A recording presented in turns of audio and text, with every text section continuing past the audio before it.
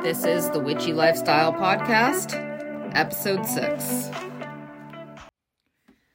Welcome back to the Witchy Lifestyle Podcast. This is Episode 6, Grief and Healing. You could also find us on TikTok, the.witchy.lifestyle. So what brings us to this lovely topic? I guess you could say Patsy and I have some experience with grief and healing. Yeah, so for me, both of my parents died, but many years ago, like 30 some years ago. And then my husband died very young. He was 36 when he passed away, but that was 17 years ago. So I've had a lot to process and figure out my healing journey in grief. What about you? Well, it's interesting because I think we're almost on different ends of the spectrum.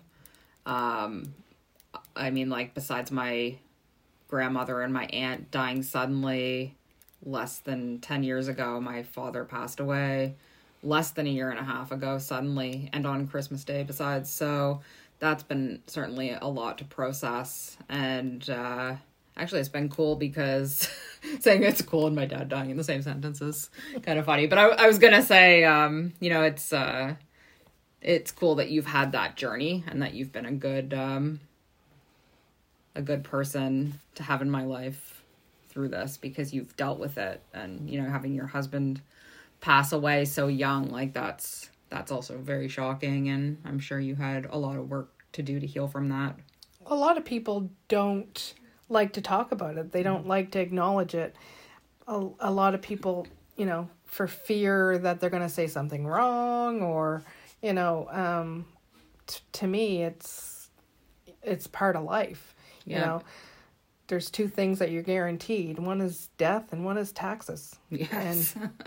And you're not getting away from either. So yeah, it's like, it's our common experience. No matter who you are or where you are in life, you're going to experience death. Like, surprise, that's going to happen to you. So I think as socially, we should be talking about it more and helping each other through it. Because, like, you know, when my father passed away, a lot of people, like, I remember, you know, driving by, and the people in the community that would usually wave at me, they would look away, you know, and it's like, because they were uncomfortable. They're uncomfortable, but like, that is really isolating when you're already feeling, you know, pretty isolated. Dealing with death is very isolating for the people who have survived that person. And you know, when people are uncomfortable, that it almost makes you feel like bad that your loved one has passed, right? Mm-hmm. And it's just, you know, you have to just learn to pick up the pieces.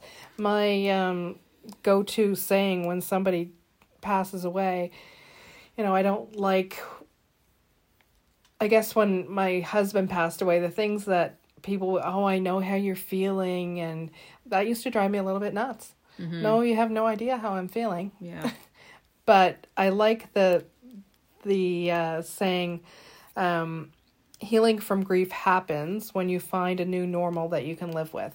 And that's basically what it is. Mm-hmm. You know, you're not going to bring them back. Life is not going to be the same. Mm-hmm. But you need to find a new normal that you can live with now. I think it's part of being a resilient person. You know, like, we can't dwell on the person that is gone. And I mean, something that Patsy said to me that resonated at some point was, you know, you can still talk to them. You said that to me. Yeah. Yep. And I do, you know, and that has actually been helpful to know that you can still talk to them, whether it's something formal like a ritual, or it's just like, hey, Dad, you know, you really would love to see my new Jeep, mm-hmm. which is something I've said. Mm-hmm. There's there's also an offering that I was taught where you can give a little bit of their favorite food or whatever you're eating at a meal as like, I'm still thinking of you, you know. Yeah. And you can. Yeah. Patsy set a place for my dad at Christmas, which I thought was pretty stand up. That was really nice of you. That was for the first year that he's been gone. So, I mean, there's always things you can do. I remember I told a grief group about that, and they were all just like, wow, that's amazing. And a lot of them said that they're going to start doing that as well. So, I think there's always things you can do to, like, honor the people who have passed, and that helps with your healing. Their spirit is still here. They're still listening. They're still trying to help. Some people don't believe that, and if you don't believe that, then that's fine. But for me, that's what got me through. I knew that Mark and even my mom and dad, they're only, I just need to, I can't see them physically necessarily, but I know they're still there. Yeah. So when somebody, like a friend's loved one passes away and you want to support them, what would you suggest, Patsy? Because you're really good at that. I would say once all of the family have gone, and then that's when the person is going to realize, okay, so-and-so's not in the bed anymore, or not in the chair anymore, or, used to do that. And because you have those distractions when you have lots of family around, but then when they're not there, that's when everything starts sinking in. Mm-hmm. And I think that's when you really need to kind of reach out to the person, wait a couple of weeks and check in and say, how are you doing? Do you want to go for a coffee or whatever? Yeah, that's great advice. And it reminds me of about 2 weeks after my dad passed, after the initial wave of I'm so sorry for your loss calls and messages, and after all of that, it kind of dried up. I had a friend reach out and say, like, I haven't messaged you because, like, I don't know what to say, and I feel like I'm going to say the wrong thing, but I still wanted to check in, and that really meant the world to me because, at that time, you almost get to a point where you feel like you're a burden talking about it anymore, and, like, everybody wants to go on with their normal life, and like we were saying, people, they get uncomfortable talking about it, and it's probably already taken a lot for them to say their condolences in the first place. So, just checking in a little while after, because that's when I feel like the grief journey gets lonely. And just acknowledging that, look, I really don't know what to say, but I want you to know that I'm thinking of you. Yeah. And something as simple as that goes a long way. Definitely. What about for like an individual person that's dealing with grief and healing, and they're, missing that person and feeling lonely? What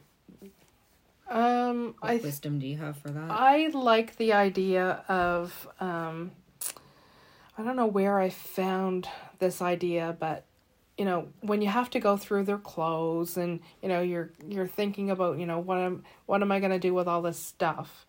I saw a great post where somebody took some of their clothes and made like pieces of different shirts or ties or whatever and made a pillow out of it. And just knowing that, it's pieces of their clothing, and just keep it on your couch just for comfort, something like that. I love that idea. That's a really good idea. Yeah, I like that idea a lot. And I guess just one final thing that I'd like to just comment on is making your loved ones aware of what your wishes are. I think that's so important. I mean, we've already said death is guaranteed, so why not just talk about it to somebody? Tell them what you want to happen. Yeah, because it's a great gift to leave your family and your friends the gift of being able to grieve and honor you without the burden of having to make those decisions for you. Yeah, 100%. So we don't like to talk about death, but please talk about it with your friends and your family and let them know your last wishes. Burn me and put me in a cauldron, please. I want to be in the woods. But no, in all seriousness, tell your family what you want, folks. All right, well, I guess that one's the end, my friend. Catch us next time. We're going to be talking about ghost stories and supernatural sightings. Stay witchy.